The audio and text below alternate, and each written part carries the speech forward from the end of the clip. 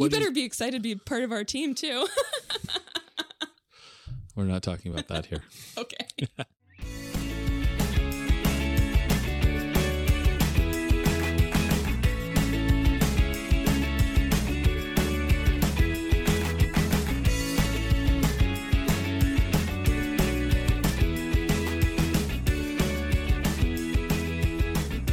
Welcome to the Exploring Washington State podcast. Here's your host, Scott Cowan. All right, welcome back to this episode of the Exploring Washington State podcast. We're going to have technical difficulties, but it'll be fun. I'm with Allie Schank, the general manager of the Wenatchee AppleSox. Allie, thanks for making the time to sit here with me today. Thanks for having me on here, Scott. So you are the root cause of these the series of podcasts where we're talking to the West Coast League teams in Washington State, because you and I talked about doing stuff with the AppleSox this summer, and so you're responsible for all of this. I take full responsibility then, I guess. complete blame.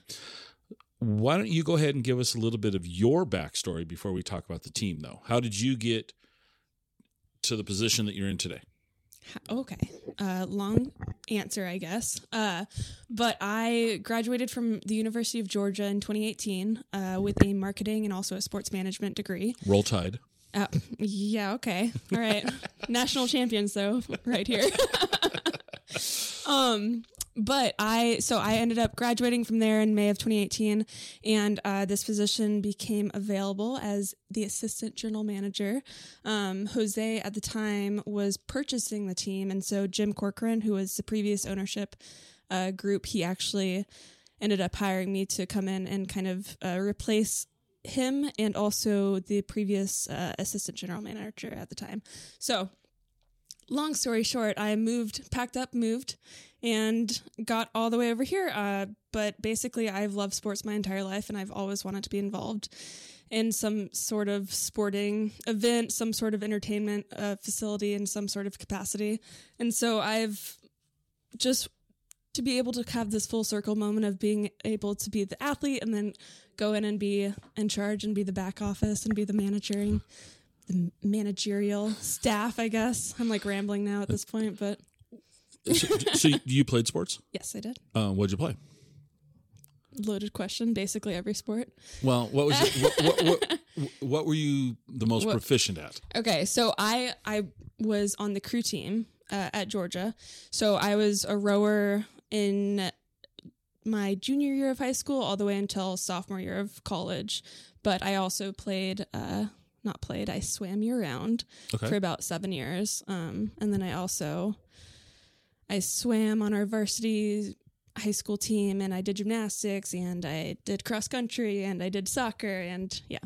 Basically everything except for softball was what I... Everything but softball. Okay. So you moved to Wenatchee. Yes. Had you ever been to Wenatchee before?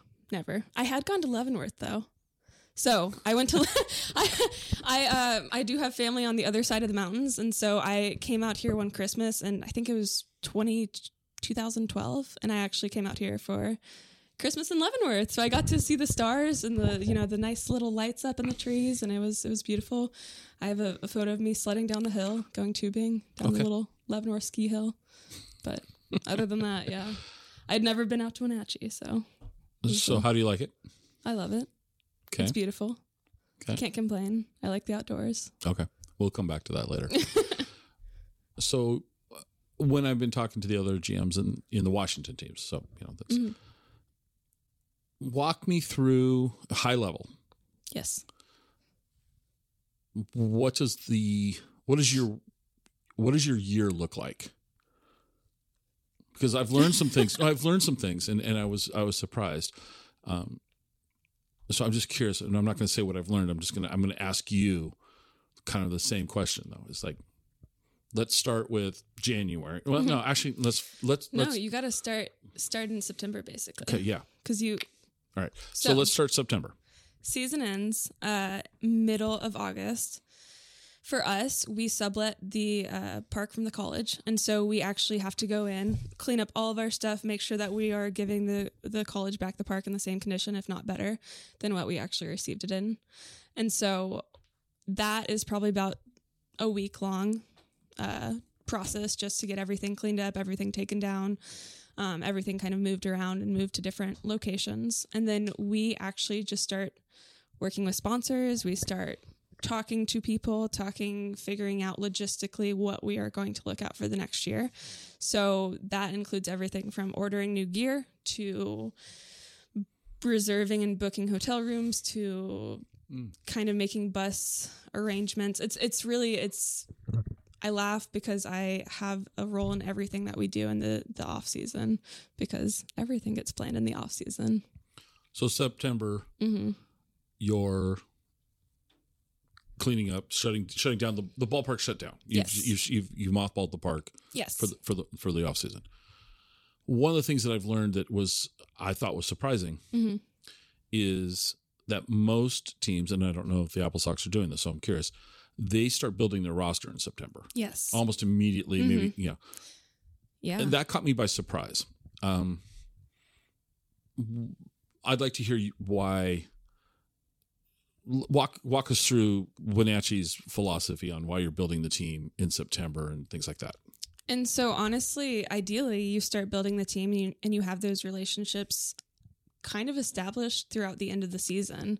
For us, we were a little at a disadvantage because we actually brought in a full new coaching staff this past year, whereas when we were still under the impression that our previous head coach, Ian Sanderson, would be coming back, Ian was starting to reach out to guys that we wanted to be coming back from the previous team already. So that was happening in mid-August at that point. And so the whole purpose of building the team beforehand is because collegiate summer league baseball is it's a very interesting summer program that's actually in place in the U.S., but there are so many different guys and so many different teams that would like to place players during the summer.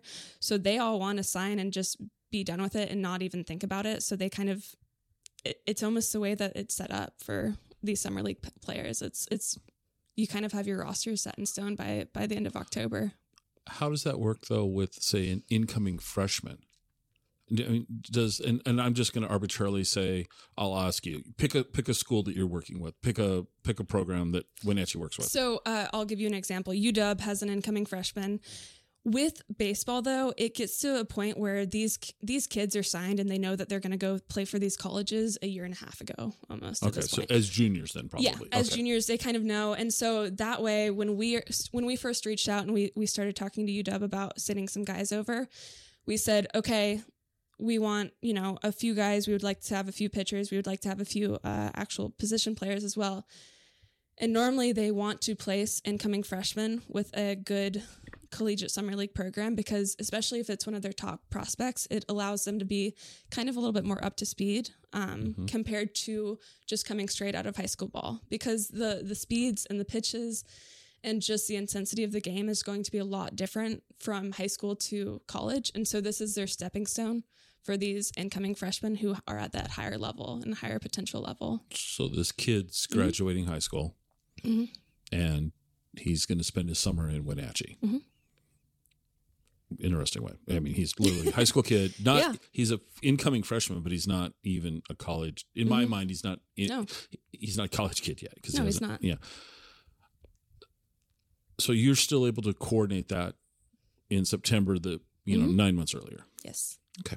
Yeah, it's crazy. It just shows you how these programs, everything is kind of all laid out for these players, and it's kind of a testament to the fact that the players really don't have that much say as to where they end up being placed for the summer. And it's just another interesting part of the summer collegiate baseball program. So one question I haven't asked anybody else because it just came to me.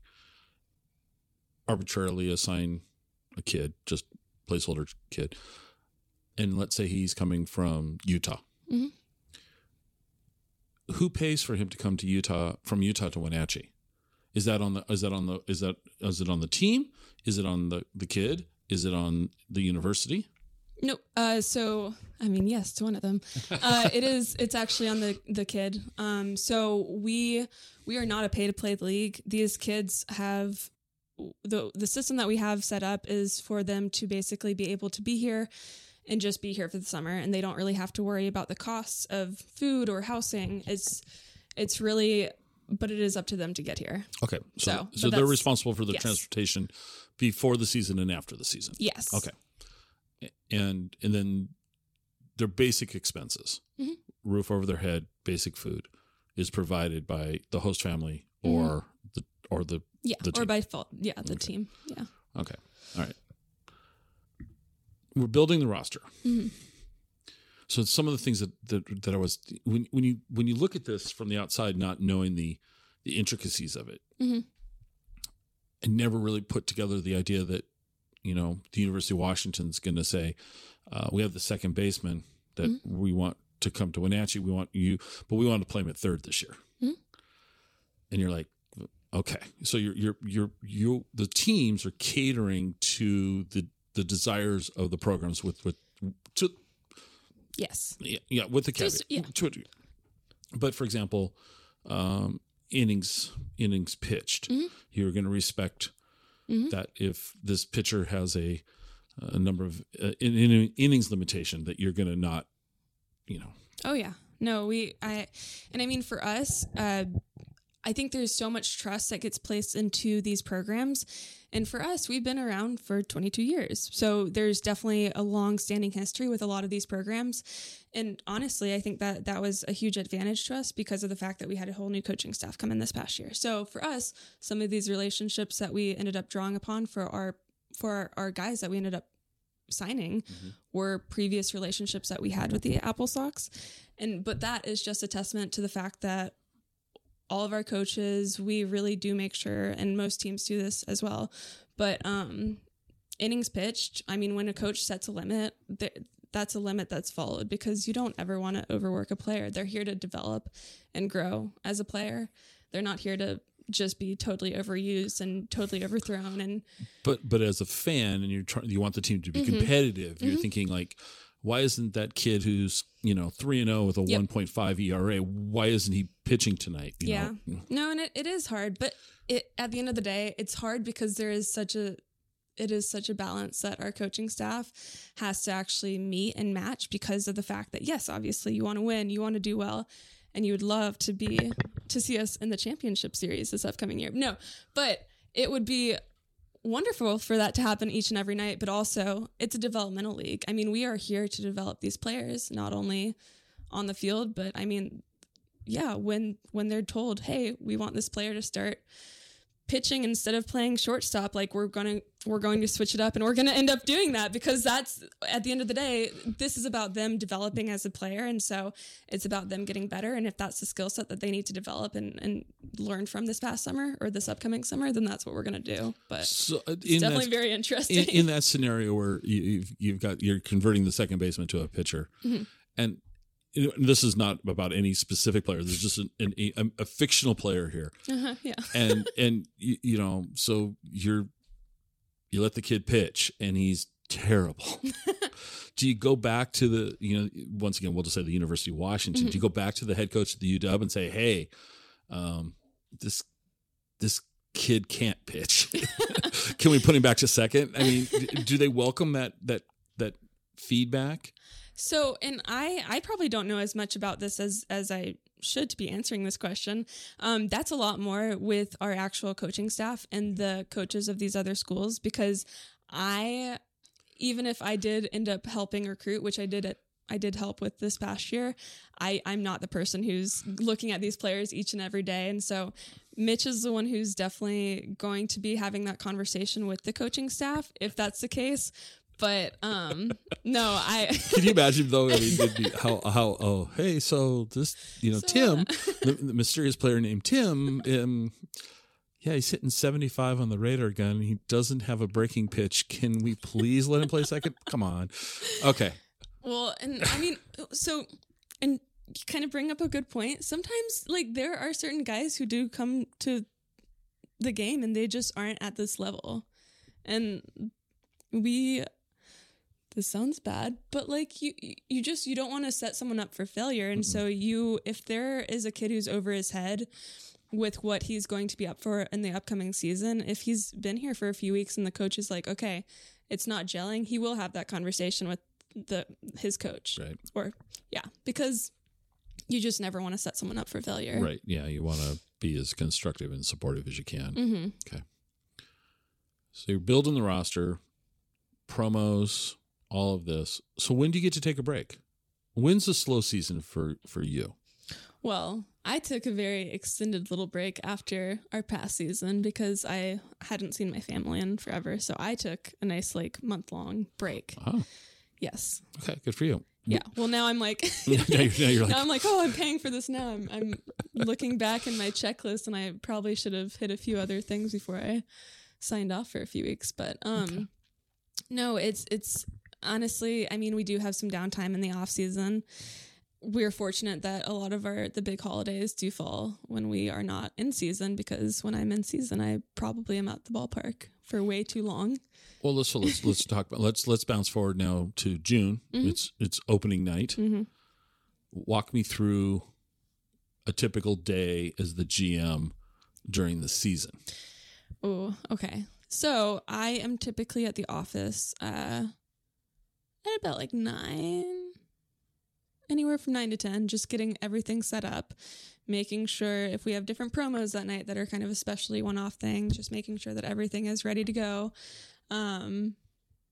We have 3 interns this upcoming year, which in the past we've only had 1. And so this is going to be a little bit different for me because it's going to be a little bit more about me learning how to delegate and sending some more tasks out with some other people.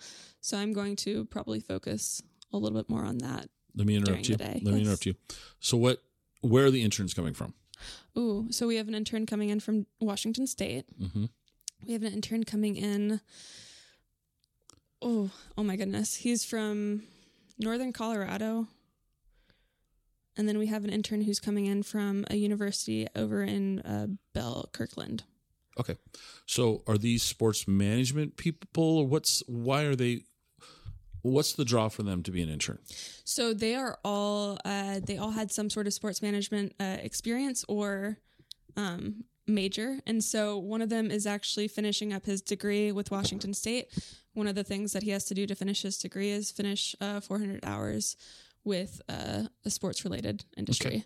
And so he is going to be our ticketing and marketing intern. And then we have a video intern because we added a video scoreboard last year. Okay. So we have someone who's going to be creating a lot of video and graphics for the said scoreboard, which will be very fun. Okay. And then we have a photography and also graphic design intern. So it's more or less to make everything a lot more professional and just make it a very good experience for these young professionals who are coming out of school to learn more about the sports world and also apply the skills that they've actually learned in school to what we are doing here.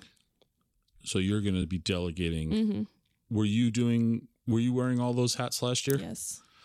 If you could see her face when she said that, just paint that picture, folks. Okay. So now with the intern team, you're going to delegate out. So what time? Okay. So you're getting here between 9 and 10. Mm-hmm. You're going to then give the intern team their marching orders, if you will. Yes. Delegate out. Yes. Okay. Then what happens? Then I'm typically up at the ballpark at about 4:30, especially if we have anyone coming in, any sort of organization coming in to set up a booth, or if it's a sponsored night, I'm normally there to meet whoever is going to be arriving at the ballpark early. Mm-hmm. And then I'm there until about 11. Just I'm there overseeing everything. I'm making sure that our ballpark staff is adjusted and good to go. Okay.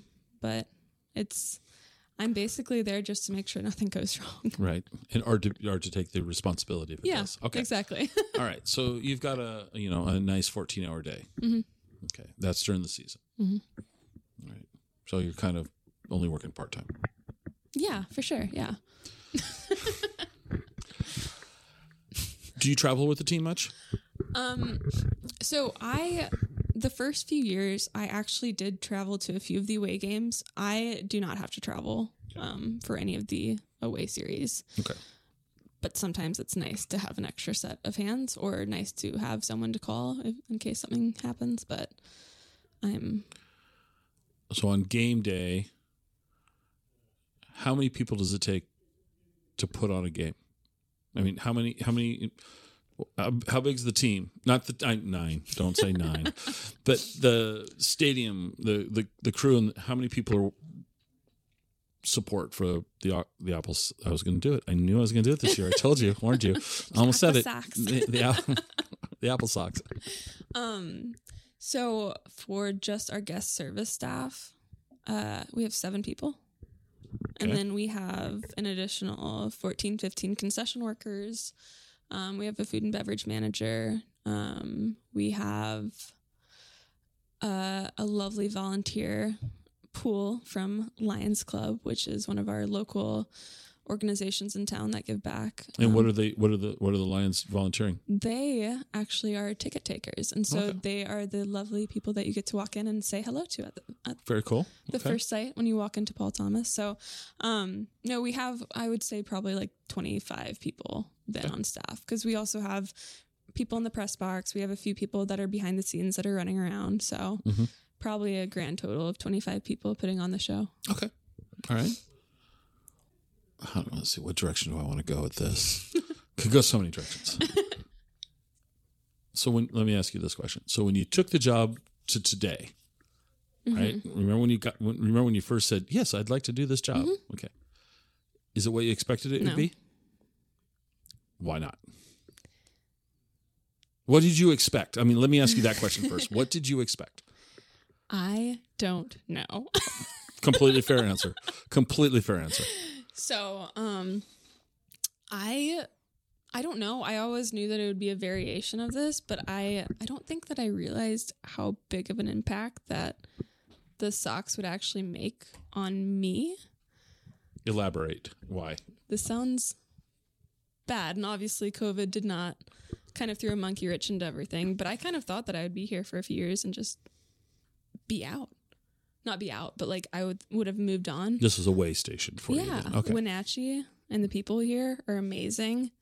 And I don't know how I would have stepped into any other job and had this role, because the people here are incredible, and they've made this experience so much more just impactful and just, I mean, seriously, we talk about the fact that the people who are season ticket holders and the people who are sponsors and the people who are host parents are basically all part of the AppleSox family.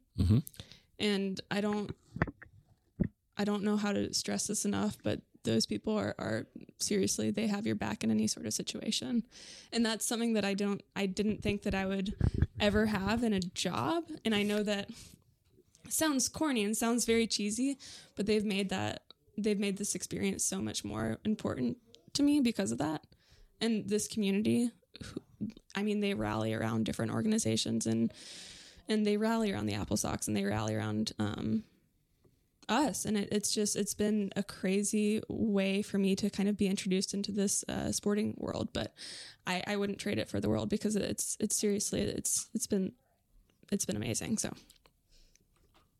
you better be excited to be part of our team too.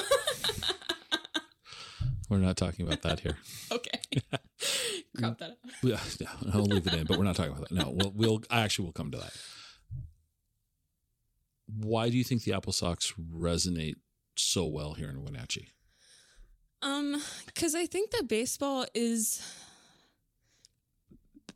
to me is such a unity former. I mean, there's no politics. I mean, yes, obviously there are people who will bring different things into it, but to me, baseball is the way that people can come together and really ignore the differences that we have with one another. You ignore you ignore skin color, you ignore race, you ignore a religion, you kind of ignore everything. I mean, it's all about celebrating the players, and obviously there's going to be a rivalry on the field, but it's more a place of people coming together in celebration and unity than anything.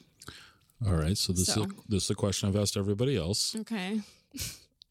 Who is the AppleSox main rival?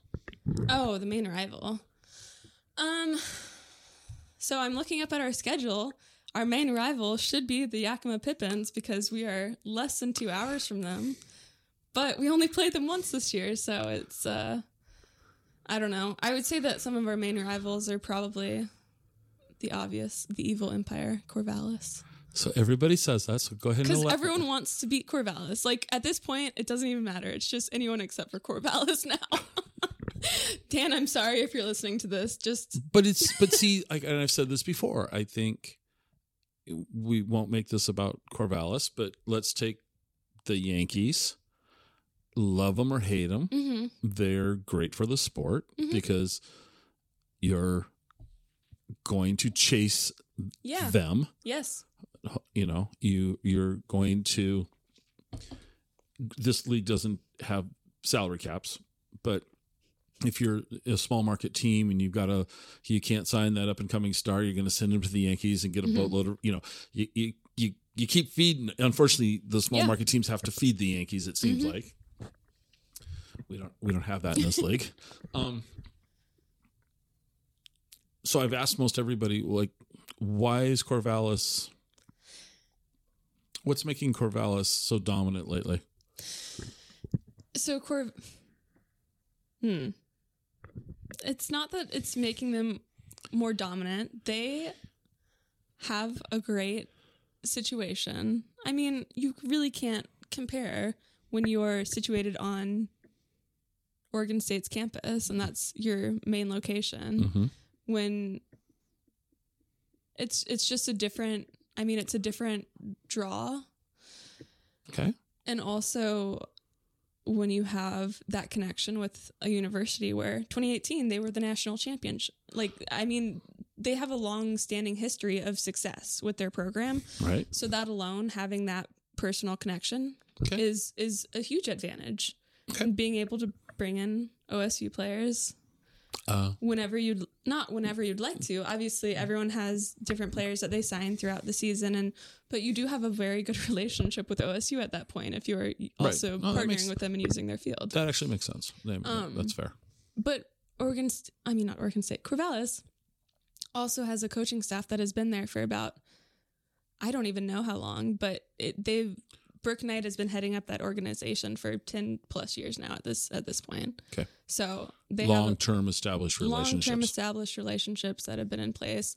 And also the Corvallis is one of the founding members of the WCL. So they're alone. They have been around since 2000.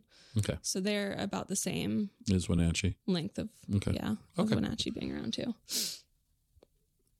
All right. So so everybody's against Corvallis. I mean, it seems like everybody. I'm joking, but it's like no. It's not a joke. I mean, it's a long. It's pretty much a running joke with the league now at this point. I mean, we're going to have an Evil Empire night on the weekend that they're here. Are you in really? Town. Yes, because really. Yes. I love it. Return of the Evil Empire. So since this is only a Washington State show, we're not really. Yeah. I haven't talked to anybody outside of the state. Let me ask you this question. Do they enjoy the role of being the evil empire? Well, air quotes around evil empire. So I think it's interesting. I think everyone in our league, obviously it's a developmental league. We all want our players to succeed, but there are definitely certain teams that take a different focal point on what they kind of choose to be their main thing. So to me, Corvallis is a very, very, very serious team, which is, you're right. No, it is good. It's good to always strive and it's good to always want to have someone to beat, but they're very serious and all around their program is in my opinion, it's really intense. Okay. And the guys who are there are super committed to that. Like they really want to be in that mindset of we're here and we're here to grind it out, which is awesome. And everyone should be in that mindset because it's summer ball. That's kind of the only reason that they're here. And I mean, why else are you going to be giving up your entire summer season? But they're just extremely focused in my opinion. Mm-hmm. But there's also something to be said about having fun too. Like it's summer baseball. Sure. So. But one thing I've noticed in these conversations is every team is competitive. Every team wants to win. Yeah. But the camaraderie within the ownership, the managers that I've talked to, the GMs that I've talked to, no one said anything bad about anybody. No one said anything other than glowing like support for every other team. And that's pretty cool that the teams are so supportive of each other and of the league. Now, for 9 innings every night, they want to they want to win, and as it should be.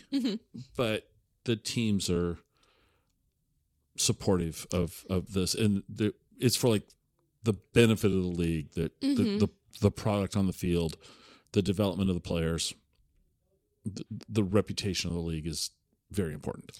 Yes. Yeah, I would say that, and especially from the general manager's perspective, we're all here to help each other and to make all of our products better together.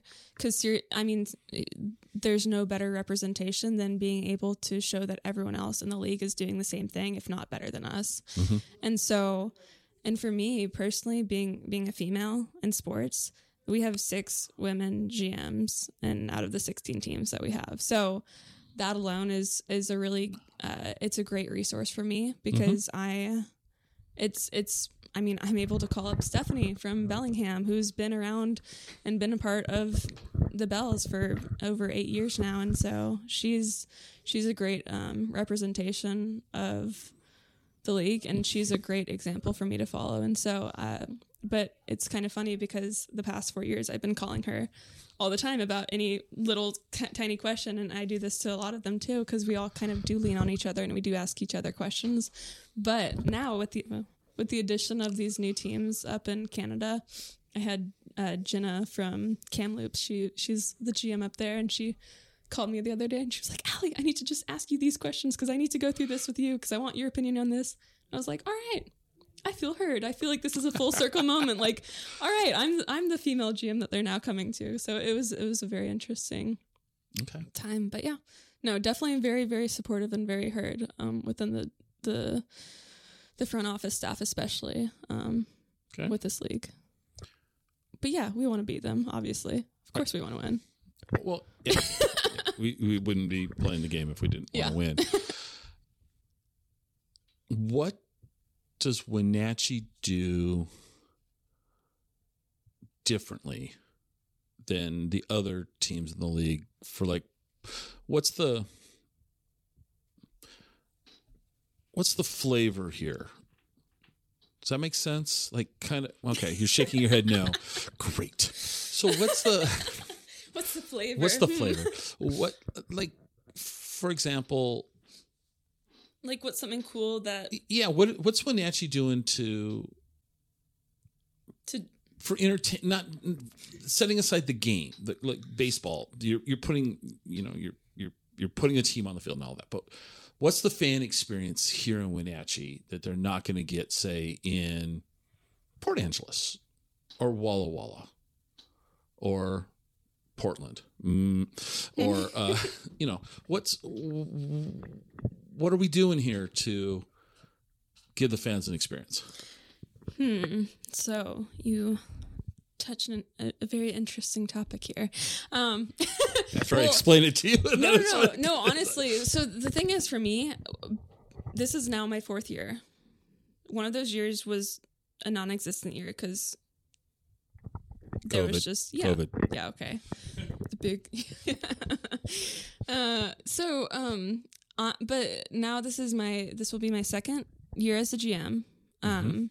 Last year, I'm going to be honest with you, we were basically just trying to keep everything kind of going forward. It felt like we were just bobbing for air the entire time. Right. So this season, we have a lot of different promotional things that we are hoping to incorporate that do make the games more Wenatchee, or more specifically catered to make it really special to be here. We have a few, we have really cool different promos that we kind of do that are well known throughout. Like, we have this Washington Lottery sock giveaway. And okay, well, we've been doing it for 8 years. You give me that look. I'm giving you a look. But we've been doing it for 8 years, and the fans know exactly what the PA announcer actually says, because it's been said so many times over the loudspeaker. So, like, people are anticipating it because they're like, okay, 5 strikeouts. Sox for AppleSox fans. Imagine that. Like, that is what it sounds like every single time. And so it's, I don't know. There are little things that make it very Wenatchee, but we've added so many different things in the past 2 years. We added a video scoreboard, and that's just something that we are still kind of figuring out. But that alone increases and enhances the fan experience in a different way. And a lot of teams in the league don't have the video scoreboard, so that. There you go. That's what makes it stand out. Okay. Scott. not to put Wenatchee down here, but the coolest thing I've ever heard as a promo thing was when I was talking to the GM of the Walla Walla Sweets. What is he doing? They throw out the first pitch is an onion. That Do you want to take an onion home though? Okay. No. But the thing is when he told me that, I was just like, so that's really cool. And see, I've wanted to throw out the first pitch as an apple, but they had already established that by the time I'd gotten here, and so I was kind of like, I don't want to like necessarily go in and copy what they're doing. Who? Oh, the onion? With the onion. Yeah, because I believe that the Pippins actually throw out an apple too. And the Pippins and the Sweets are owned by the same. Right, and they didn't. And Jeff might not do that anymore. Jeff didn't mention the apple, but when Cody Miller told me the onion, I was just like, that's so cool. So, and oftentimes they'll have, like, the person who does it will take a bite out of it. Yeah. That's why I say it's gross, because I'm just like, yeah, but it's like. No, it is. It's very uniquely, it's very kind of them. the charm of minor league baseball. Yeah. That's the thing. It's kind of the charm of minor league baseball. Okay, well, we have plenty of charm. Okay, so let's talk about that. So what sort of promotions are going to come up this season that the fans are going to be able to participate? Okay, so we do have a few different promo items that we are we got to see how they worked towards the end of the season last season. So one thing is we are going to have a dizzy bat race, which is going to be super fun and very fun to watch, right? My stomach's nauseous just hearing that. Okay. But so we have a local company in town called Pear Up, and they produce pear cider and also pear-based seltzers. So we partnered with them, and they created a Sox seltzer for this upcoming summer. One of the things that they are partnering with us, though, is we are going to have the Dizzy Bat race. And so hopefully after someone has chugged a Sox seltzer, they will go down there and get to spin around 3 times on the field and then race to first base and race back. So we had a few very adventurous people who decided to tackle the coyote last year. No ideas are being given out at this time, by the way. Okay. Please no one tackle the coyote. Okay. But yeah, we do have a few different cool like promos that we were doing. I see something here on the board, and I don't know that it doesn't have a number next to it. Oh.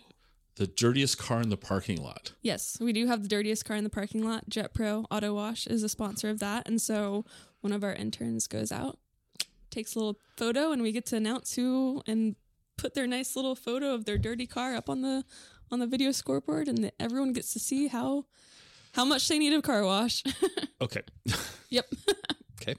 But they get a nice little gift card. They get a car wash out of this deal. They get a car wash out of it. Right. The humiliation of being put up on the scoreboard, they do get a car wash out of it. So perfect. It's a nice little trade off there.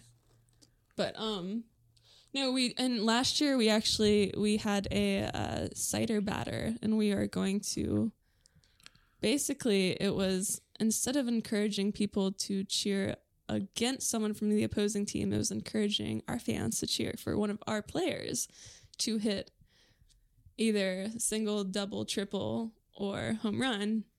Each one means $1, $2, $3, or $4 off. And so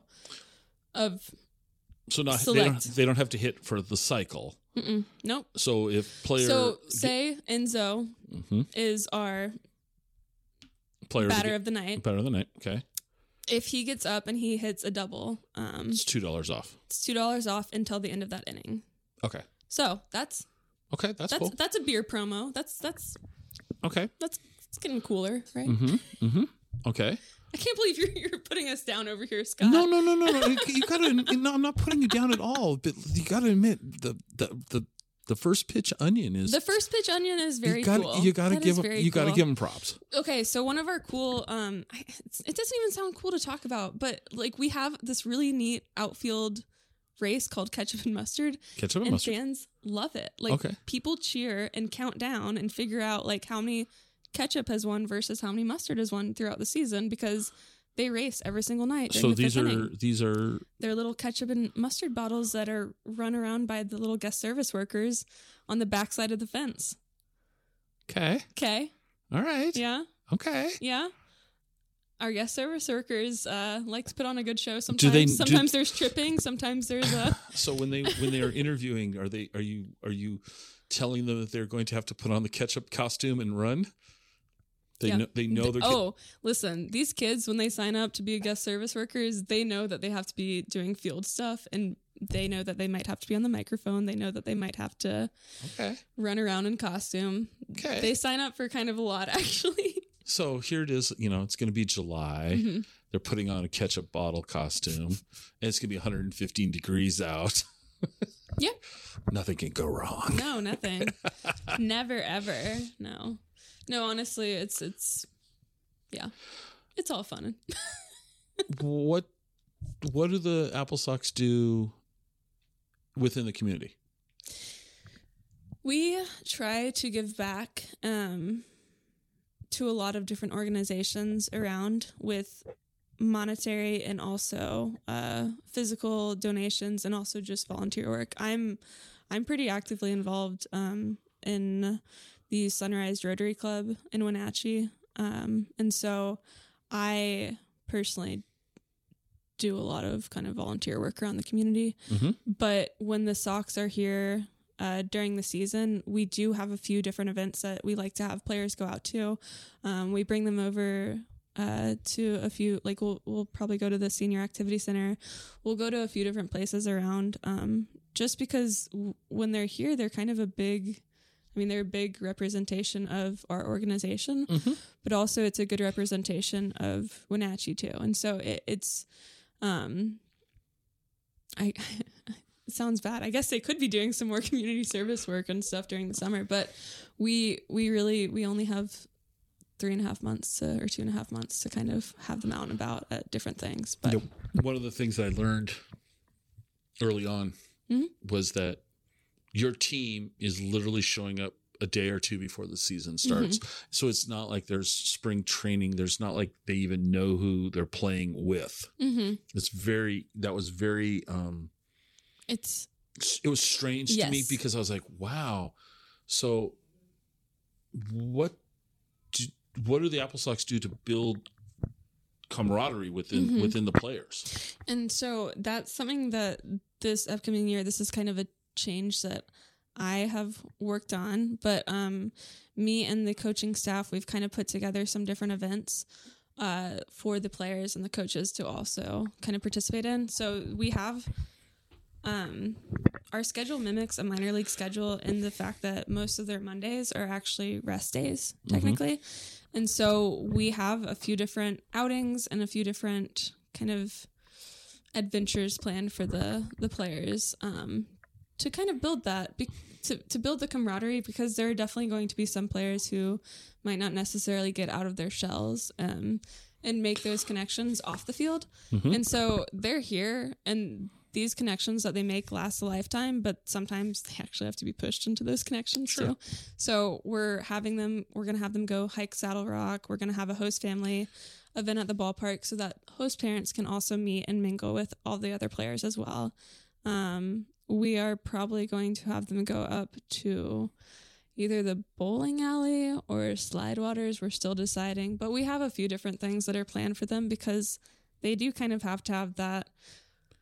Sounds bad, but like the almost inorganic, like, okay, you're all going to be together. And I know that they get that on the bus and they get that when they're traveling, but you do have to have that camaraderie and you do have to build those connections really fast mm-hmm.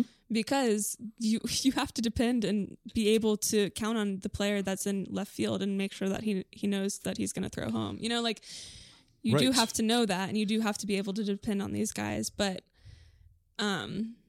it's definitely a very, very interesting and unique situation because, again, unless you're going into some other summer camp for 2.5 months, most of the time you're not living, eating, playing with these guys day in and day out. So it is interesting, but yes, we do try to build the off the field stuff as well, because otherwise I feel like they would just sleep their days away sometimes. Well, they are 18 to 20-year-old guys. Yeah. Of course they are. Baseball players are weird. Sports full of characters. Mm-hmm. Has Wenatchee ever had any characters? Yeah, I would say that you get characters every year. Okay. Any interesting stories, good stories, quirky kids? If you could see the look on her face right now, folks, she's just like, I don't know if I want to answer this. Well, it's not that. I just like some of these kids, I don't know how do you explain some of their personalities. Like some of them are just interesting and unique kiddos. And honestly, I don't see the half of it because I'm not the one on the bus, and the bus trips they play Mafia for the majority of the bus ride. And Mafia. Have you ever? No. It's one of those. It's one of those games. I don't know. I grew up playing it. Well, I don't even know how to explain it. Basically, it's kind of like someone is selected as the mafia, and then everyone else has to guess who's actually in them. Okay. It's kind of like one of those like heads up. You see who's who like taps you on the shoulder, and then you're selected. Or I don't even know how to explain this because I haven't played this since I was like 13, but. I've heard stories about the fact that they play Mafia, they watch movies on the bus, like they kind of just, I don't know. The front office staff is not really privy to any of that. Okay. So I don't know. So one of the things that's a consistent theme is that this league is designed to mimic minor league ball, which is not what these kids are used to at collegiate level. Yes. And it's a grind. It is. And some kids get it, some kids don't. Mm-hmm. And so this is good for them to see what the future might look like. Yeah. No, it's definitely, I mean, the purpose of our league, like I said before, it's a developmental league, but it's also not to see if these kids can hack it, but it's to give them a realistic idea about what a season in minor league baseball would actually look like. I mean, not summer league. During the school year, they're playing maybe 4 times a week, if that. Mm-hmm. It's a different ball game when you're playing 6 games a week, and then traveling. Yeah, and then traveling on top of that. Mm-hmm. In minor league, correct me if I'm wrong, but I think they're still doing 6-game series now, and I think that's something that they're going to continue with, and that's a long road trip. Yeah, we have 2 6-game series, and I guarantee you those guys are going to be very tired after each of those trips coming back. It's grueling. And when you're, especially in the summertime, I feel like you get so much more easily fatigued with how hot it is. And so it's a combination of all of that. But again, it's the summertime. Right. Some of them are taking classes though. And I do kind of feel bad about that. Okay. But for the most part, none of them are taking classes. And so it's just kind of baseball. That's the focus. Let's talk host families. Mm-hmm. How many? Is it 1 kid per household? Do they double up? Do they get what's the norm? So norm isn't by household. It's typically by how many beds/bedrooms are available. Okay. And honestly, it is sometimes up to the host parent, but I would say normally 1 kid per household is what I see. Okay. There are definitely some houses that have 2 kids. Some households even have 3, but we have we have one family. They have a huge property, and they have a guest house, and they have X, Y, and Z and multiple extra bedrooms, and they end up hosting 3 players, and it's awesome. Mm-hmm. But for them, it's almost nice because you don't really have to. It sounds bad. You don't have to focus as much on the players, and like you don't.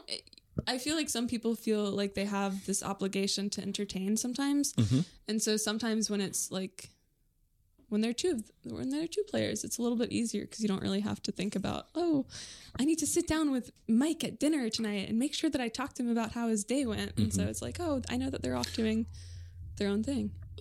So who gets the kid to the ballpark? Is it the host family? More often than not, it's actually the players. about half of them bring their cars. Okay.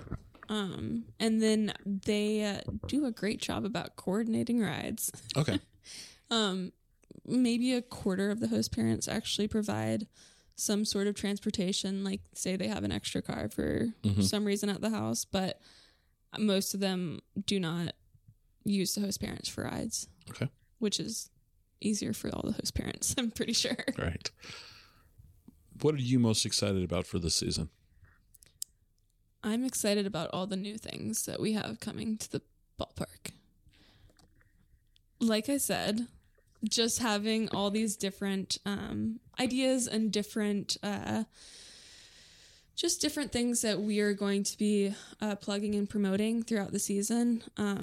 We actually kind of copied this from Cody over at Walla Walla, but we're going to be doing especially on Wednesdays where we're going to draw 4 different times throughout the game, and we're going to have different gift cards for local restaurants, just different little giveaways for local entities that are around here to make it just more Wenatchee and make it so that businesses are seen and heard in different capacities. And so we like Slywood Waters, we have 5 packs, I think, for Slywood Waters. And so we're going to be making it a very fun event. And our biggest thing for this upcoming summer is to pack the park, because last year was interesting and weird, and we still had regulations about how many people we could have in the park for about half the season. And so this year we're making it normal, and we're making it better than ever. What is the seating capacity? 1,200. 1,200. Okay. Well, you might not be able to answer this question because your 4 years haven't been really normal, unfortunately. But what is an average attendance at a game? So typically we see about 1,000 paid in attendance. Okay. So some nights are obviously a lot more packed than that. Our 4th of July night that we do fireworks on, which is not normally the 4th of July, it's actually the 2nd of July this year, is we normally see about above 2,000 people at the park on that night. Okay. And yes, okay, our park is not made to hold that many people, but people spill out onto the grass. It's really insane, actually. But okay. What does the future of the AppleSox look like? What's the future is just continuing to keep on building what we have started to put in place. Okay. So we've changed around a lot of the just different advertising components, different things that kind of make us unique during the summer. And so just kind of continuing to change those things and just... She just hit the microphone. I know, I'm sorry. It's okay. Just continuing to make everything better. Okay. And keep on building on that. The ownership group that established the team was wonderful and amazing, but they were not as inclined to not even put money towards different things. It was just more, well, this has worked for this amount of time. Let's keep it in this thing because this does work as well as this does. Okay. But I think what we've learned in the past few years, and I think a lot of the sports world has learned this too, is sports have changed in the past 5-6 years. Attention spans have changed too. What? Yeah, exactly. So we've had to accommodate and learn a lot more and bring a lot more of the new pace stuff into the environment and into the crowd. Oh, sorry. Actually, that's interesting. I don't know that you're going to know the answer to this question, but you just made me think of something. So, like Major League Baseball's doing some real changes to speed up the game. I was watching baseball the other day, which I don't normally watch TV, so it was weird.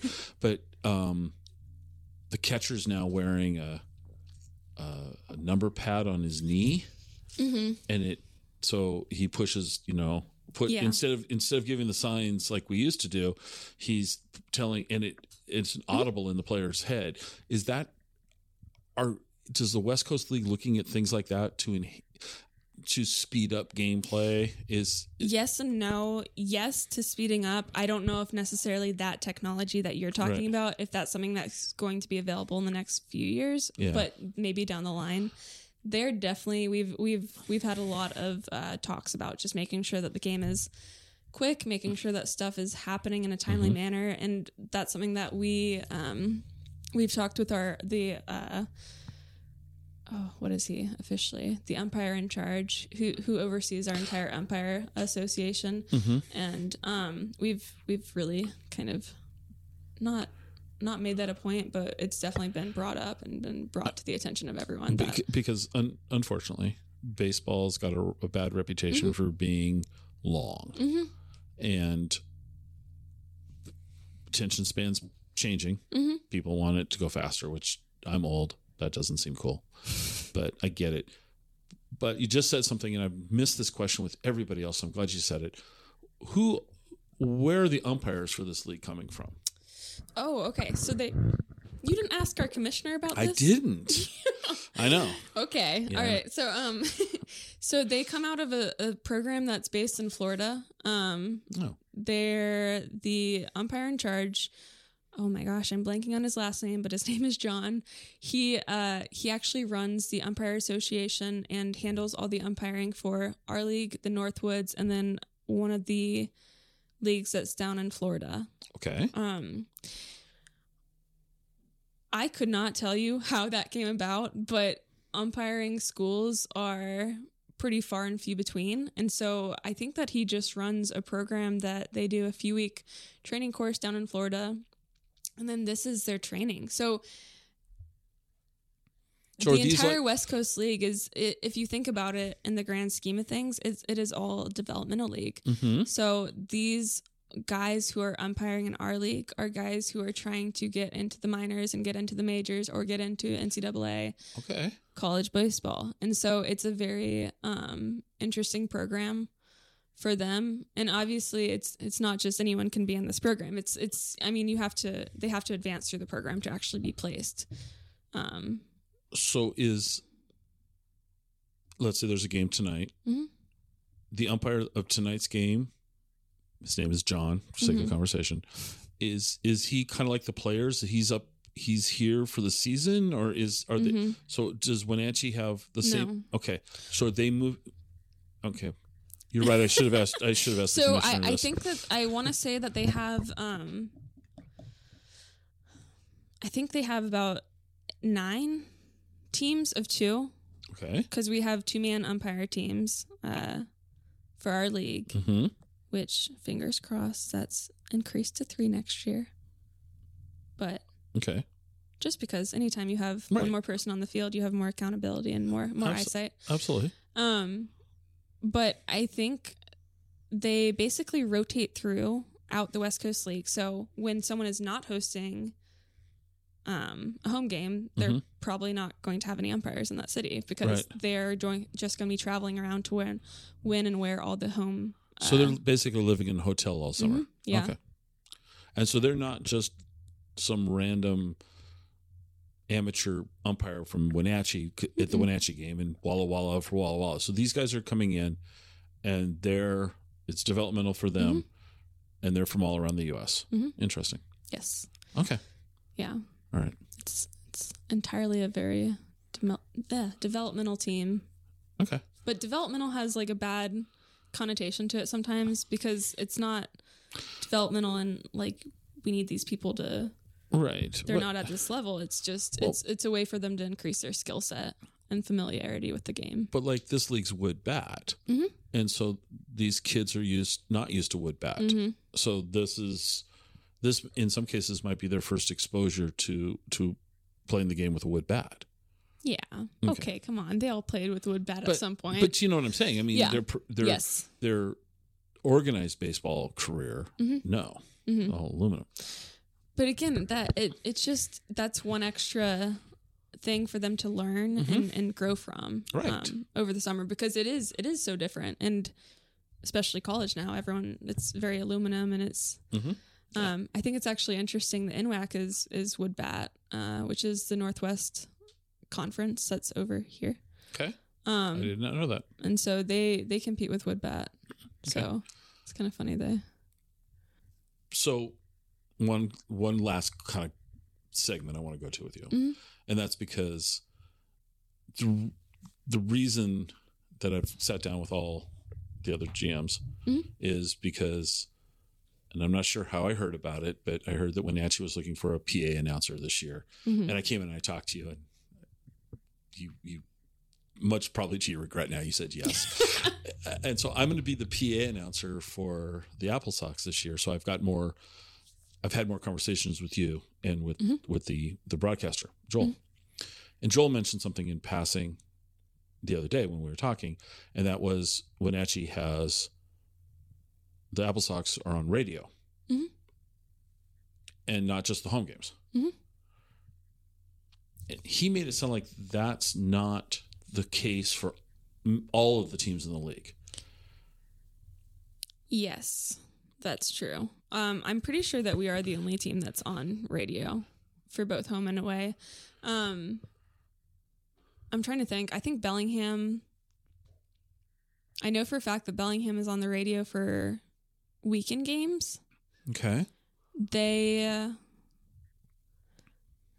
Oh, shoot. Yeah, no. I think we are one of the only teams that has radio for both home and away. And that's because of the fact that Jim Corcoran, who established the AppleSox in 1999, he previously was the owner of, and I'm blanking right now, but he's owned and operated multiple radio stations over here and over in Seattle. Okay. And so he had a lot of experience with radio, and that was his main kind of point of expertise when he was actually coming into this, was more as the business owner, the radio guy, more of less about the baseball, much less about the baseball, and just more about that side of everything. And so that was something that he established, and he's really has kind of maintained to this day.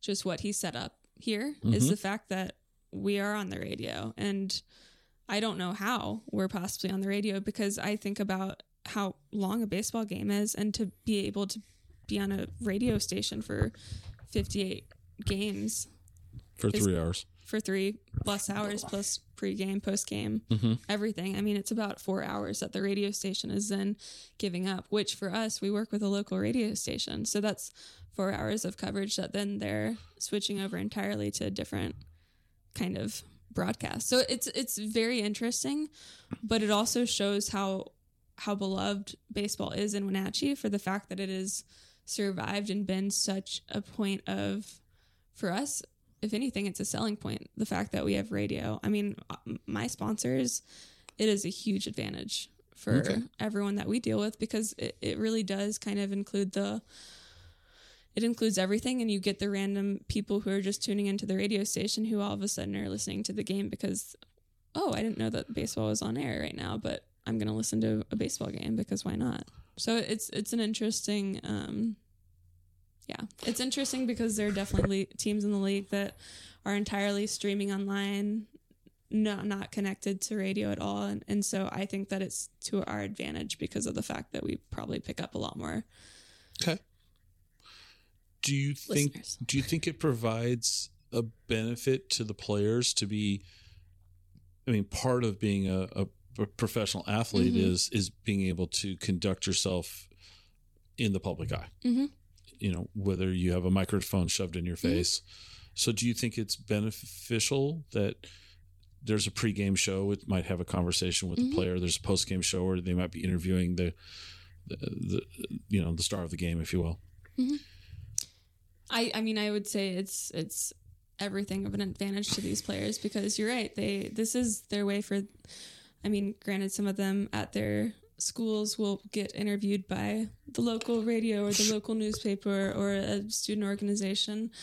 But for the most part, this is a really great way for them to go out there and go out of your comfort zone.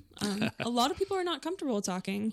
And as I say, as I'm sitting here, It's really hard, and I think a lot of college kids especially don't really have that experience, and so I think that Joel really does a good job about having players have that ability to really go on and have these public appearances, even if it's only a 5-minute appearance. It's something that's totally different than what they would have normally had at their disposal. But just going out in the community and going to the YMCA and being there for part of the kids camp is, in and of itself, it's a different community appearance where they're going out there. It's a player appearance for them.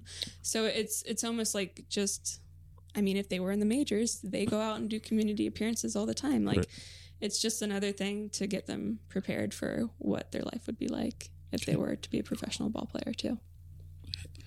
Has Wenatchee, has an AppleSox player ever made it to the major leagues?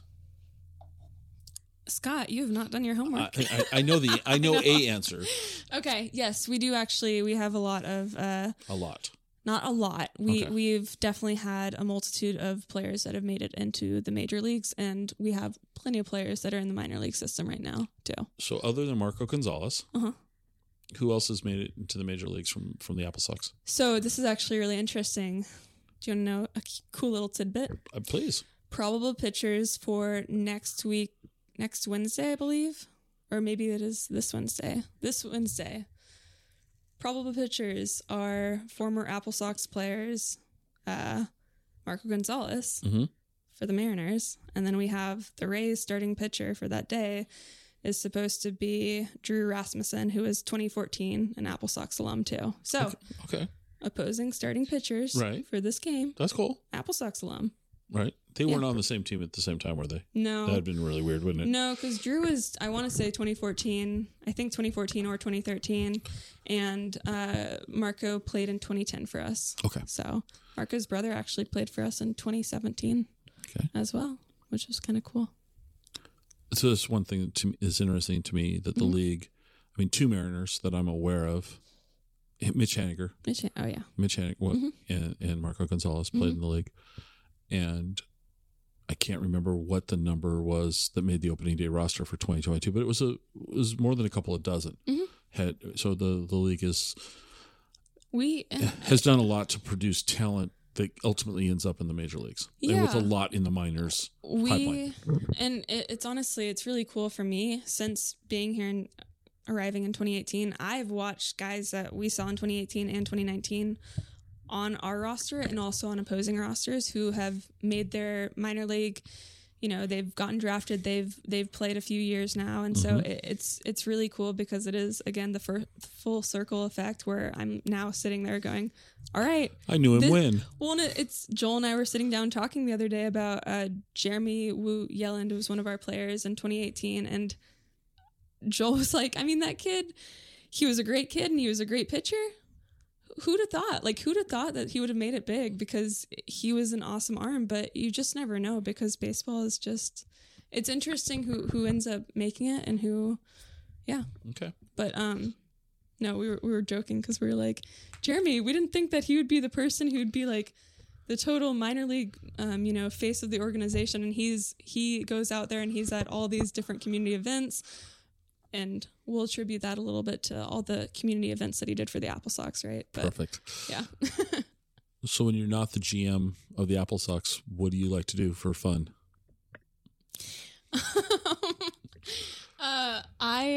Like I said before, Wenatchee's amazing. I love the outdoors. I go hiking occasionally, and when it's not too cold in avalanche season. But no, I go up to Mission Ridge a fair amount.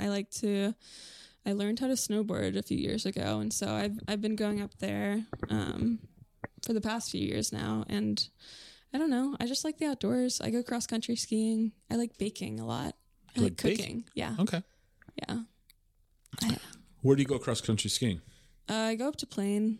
Oh, okay. Yeah. So over there, I sometimes go in Leavenworth, just like icicle over there. But have you ever gone up to Loop Loop up in Okanagan? No, but I've meant to go up there. For me, it's kind of like, okay, if I just want to get out and clear my head and just go enjoy nature, that's the perfect thing to do. Right. But, you know, for me, driving 30 minutes to go there, 45, I guess an hour up to play, and it's perfect. I should make the trek up to Loop. You should, probably. At some point. Coffee? Coffee. I do love coffee. Are you asking me for the best place in town? I have a different... With reservations, yes, I am. Okay. So I will say, I think that I really like Mela coffee. Okay. In town. You're not selling that. You're kind of like backing into it quietly. Okay. So I really like their coffee, but they have this store that opened a few years ago that I drive past on the way into work all the time, and they have this awesome order ahead app, and so I just order ahead and just get up to the window and grab my drink, and then I go on my merry way. Okay. So it's not like me sitting down at a coffee shop. Okay. But I do think that they have really good coffee. So what is your typical coffee order? 24-ounce oat milk latte with 4 shots. Okay. And I don't do flavorings in it. Okay. That's solid. Yeah. That's solid. Sometimes I get like a cookie on the side, you know. Okay. An oatmeal cookie too, to go with the oat milk? Oh, what? An oatmeal cookie? No. Okay, so what type of cookie? You got to do like the classic, like the really good shortbread sugar cookie with like a good little frosting thing on it. That's like the perfect thing. Okay. That's how I make it through most of my mornings, okay? Is that, okay. Or a LaCroix. A LaCroix, okay. What didn't I ask you that I should have? I don't know. You asked me a lot. I don't know. Okay. That's okay. Put you on the spot. How many games are the AppleSox going to win this year? Oh, man. Well, we're winning all 31 home games. No. Okay. We have 56 regular season games, I think. So hopefully all 56 of those. Okay. No, I would seriously, I would love for us to be able to go to the playoffs this year. So that is my goal for this year. Okay. But playoffs and park attendance, those are my 2 things. Okay. My 2 hopes and dreams. Those are both reasonable goals. If you want to pack the stadium and we want to win the championship. Yeah, of course. Okay. Nothing less. Nothing less. Perfect. Only the best. There we go. Well, thank you for making time to do this. Thank you. I hope it was relatively painless for you. It was very entertaining. Okay. I enjoyed it. Scott, I'm excited for the summer, so. This summer's going to be a lot of fun. It will be. All right. Lots of baseball. Lots of baseball.